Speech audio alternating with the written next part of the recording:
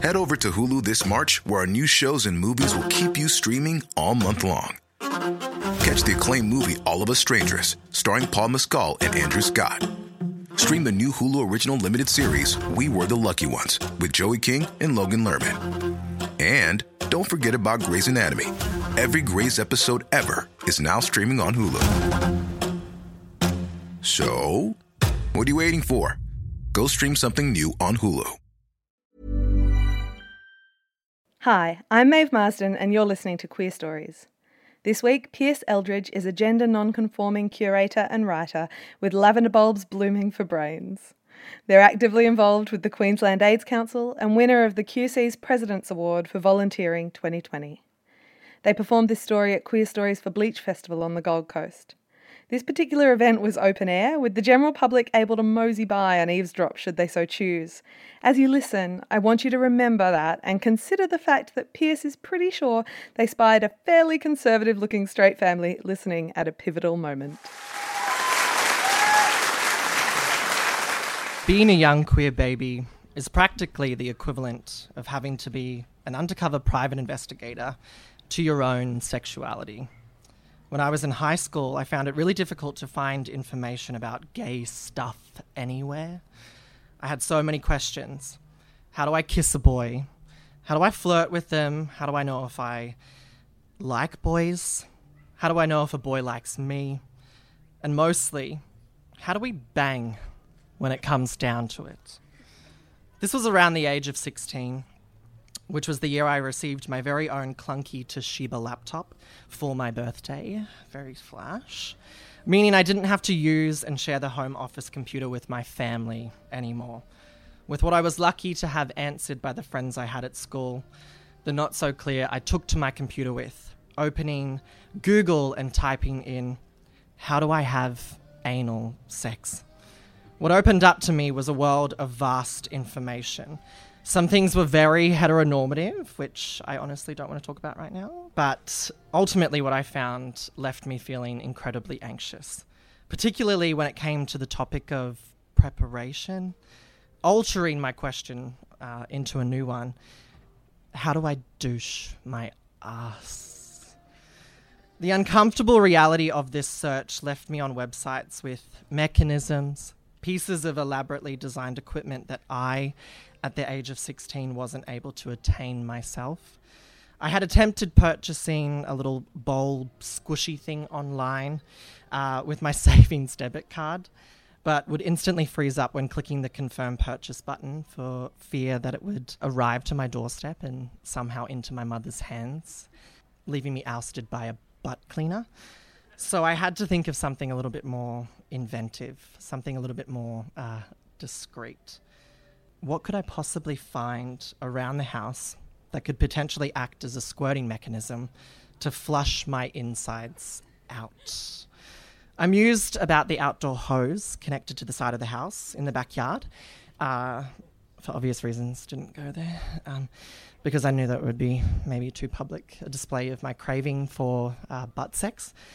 So I had to be a little bit more inventive.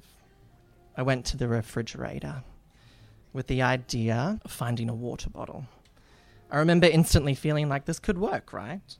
I had just enough of a tip to insert into the anus. Might be tough around the edges, there's likely to be blood.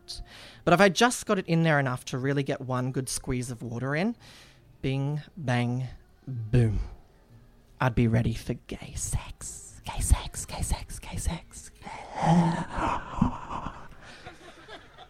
I searched through the refrigerator and found a classic pump-up water bottle and ran straight to my bedroom to hide it behind my bed for a few days, waiting for the perfect moment when my parents and little brother weren't in the house.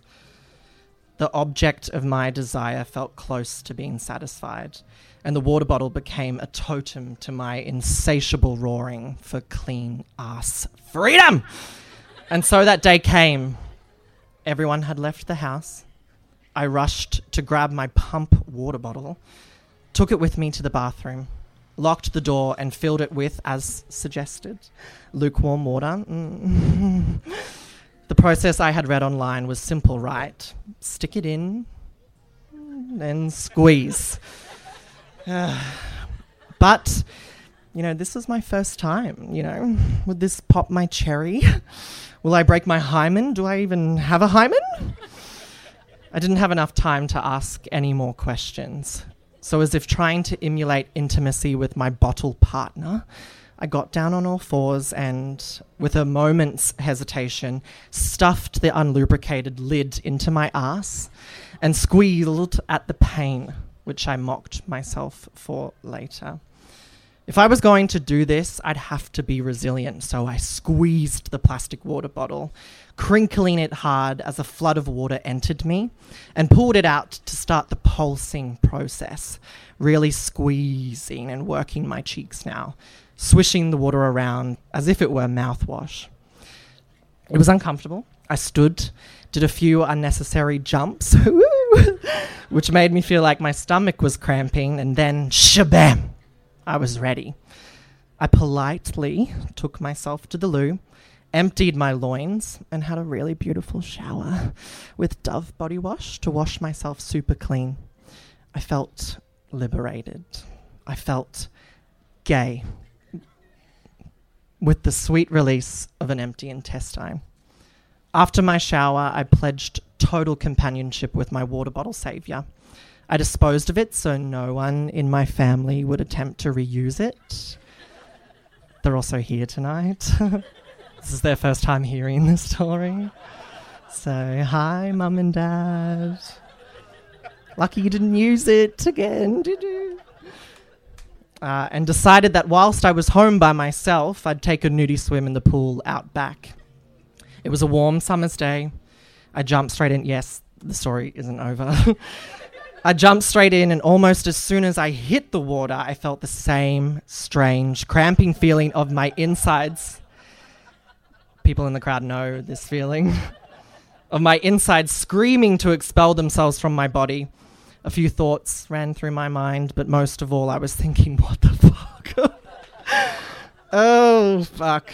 The immediacy of the feeling of the need to do a huge shit hit me like a ton of bricks, so I swam to the pool's edge. I jumped out as fast as I could, and instead of running inside to use the bathroom like a normal person would, I decided, because it was really coming out of me now, to run to the backyard where I squatted and a cannonball of poo exploded from my ass. Like, really exploded. I turned to look at the destruction I had caused in the yard and was mortified. My body pulsated with so much adrenaline as I began to feel disgusted with myself. The whole turn of events and the shitty, so to speak, situation I was now in. It was huge. And it was all over the place on the ground. And instantly I knew, of course, by any means, I knew that I could not leave it there for someone to find, because it was clearly quite human. I found a towel to wipe my wet body down with, whilst cursing aloud at all the online blogs that didn't warn me of the side effects, which may include explosive bowels, and went inside to grab a few plastic bags to pick myself up with. This was a catastrophe. My poor insides were all mixed up, and I felt saddened to have gotten this all wrong. I prepared myself by covering both of my hands with 2 plastic bags. Yet, when I returned to the backyard, which I had just shat my guts up into, my poo, it was gone.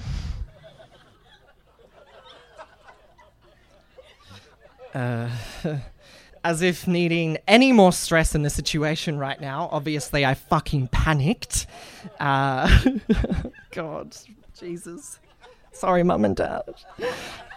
I panicked, sending me into a maddening search for my poo.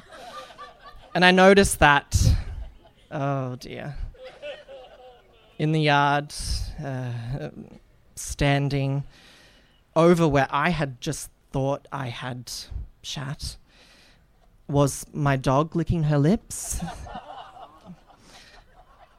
Most of my younger queer life was like this. Not the shitting in the gardens part, but finding and trying to forge an understanding of myself through online, on books or movies, or with my own imagination. Sorry, just going back there. My dog ate my shit. I just wanted to reiterate that. Needless to say, obviously, it didn't go very well. It wasn't as glamorous as what I had been subscribed to online, but if I had known what I know now, I would go back and tell myself, it's okay to have stumbled because no one told you. It's also okay to have done all this research online by yourself because it was too difficult for you to be able to tell anyone around you or ask for help. Thank you.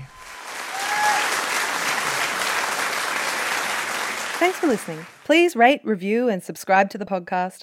Follow Queer Stories on Facebook for updates and me, Maeve Marsden, on Twitter and Instagram. If you enjoy Queer Stories, consider supporting the project on Patreon.